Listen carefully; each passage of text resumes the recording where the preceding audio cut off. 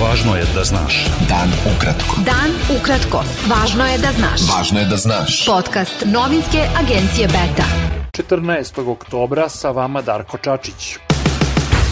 Prema najnovijim zvaničnim podacima, u Srbiji su od koronavirusa umrle još 54 osobe. Infekcija je u prethodna 24 časa potvrđena kod oko 6800 od oko 22.700 testiranih osoba. U bolnicama su 6643 COVID pacijenta, od kojih je 286 na respiratoru.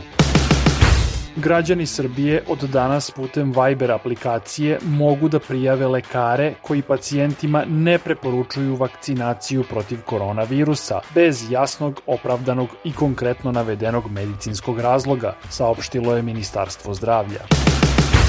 Evropska unija je saopštila da su neprihvatljivi i jednostrani i sa međunarodnom zajednicom, KFOR-om i srpskom stranom neusaglašeni potezi vlasti u Prištini, kao i nasilje koje ugrožava stabilnost. U severnom delu Kosovske Mitrovice juče ujutru su izbili sukobi lokalnih Srba i kosovske policije, koja je navela da su njeni pripadnici došli na sever Kosova radi sprečavanja krijumčarenja robe. Predsednik Srbije Aleksandar Vučić izjavio je da će država umeti da zaštiti srpski narod na Kosovu u slučaju da ponovo dođe do nasilja, ali nije precizirao na koji način. Bilo je potpuno jasno da nemaju pravo da dolaze oklopnim vozilima i dugim cevima na sever bez saglasnosti 4 gradonačelnika i bez saglasnosti NATO-a. Dakle, već sam rekao, predaja nije opcija i nama ostaje da se borimo za svoj narod. A na nekim drugima je da razmisle hoće li da opravdavaju divljanje Albanaca na severu Kosova ili neće. Što se mene tiče, koliko god mi je teško i u kako god teškoj situaciji da smo, ja znam šta je nama čini.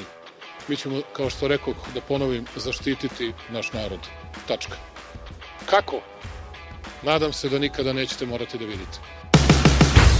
Građanski demokratski forum saopštio je da postupci predsednika Srbije Aleksandra Vučića povodom jučerašnjeg nasilja na severu Kosova u potpunosti osvetljavaju prave razloge intenzivnog naoružavanja poslednjih godina i dokazuju da vlast rešenje kosovskog problema, iako stalno govori o miru, više vidi u upotrebi sile nego u razgovorima i kompromisu. Lideri Stranke slobode i pravde, Demokratske stranke i Narodne stranke postigli su dogovor o zajedničkoj listi na narednim izborima. Lider Srpskog pokreta Dveri Boško Obradović izjavio je da ne može da razume ideju lidera Stranke slobode i pravde Dragana Đilasa da se pravi jedinstvena kolona opozicije bez njegove partije, navodeći da bi to bila kolona bivšeg režima koju ona ne može da podrži. Visoki funkcioneri Stranke slobode i pravde, Demokratske stranke i Narodne stranke optužili su predsednika Srbije Aleksandra Vučića da štiti vlasnika imanja Jovanjica Predraga Koluviju, optuženog za proizvodnju marihuane. Na konferenciji za novinare ispred specijalnog suda, zvaničnici 3 opozicione stranke su ocenili da je Vučić time uzurpirao pravosudne institucije i ponizio tužioce i policiju. Tužilaštvo za ratne zločine predložilo je Višem sudu u Beogradu da se dalje postupanje po optužnici protiv Edina Vranja ustupi organima Bosne i Hercegovine, saopštio je kabinet predsednika Srbije Aleksandra Vučića posle njegovog sastanka sa predstavnicima Ministarstva pravde, tužilaštva i policije. Hapšenje Vranja, državljanina Bosne i Hercegovine optuženog u Srbiji za ratne zločine, dovelo je sredinom septembra do tenzija u odnosima Beograda i Sarajeva.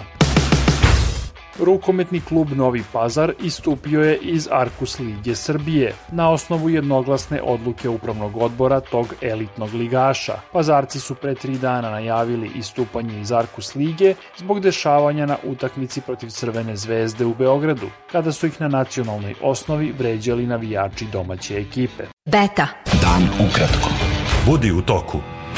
Srpski član predsedništva Bosne i Hercegovine Milorad Dodik izjavio je da Republika Srpska za svoje ciljeve namerava da se bori političkim sredstvima, ali da je spremna i na oružane sukobe ako bude potrebno. Dodik je rekao da će Srpska u tom slučaju tražiti pomoć prijatelja, ne precizirajući na koga misli.